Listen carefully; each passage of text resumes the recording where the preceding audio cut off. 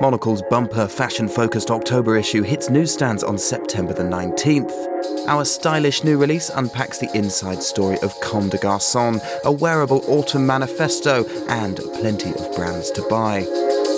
Here are 5 things you'll find out when you delve under the covers. First, we scrutinise the billion-dollar industry that's developed around predicting the weather.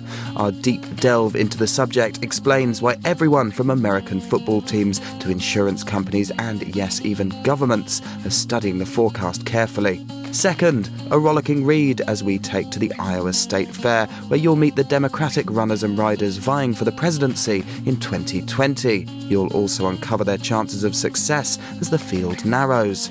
Third, a culture hit. Our 12-page special previews the films, festivals, galleries, series and songs to hum, plus the books worth buying this autumn.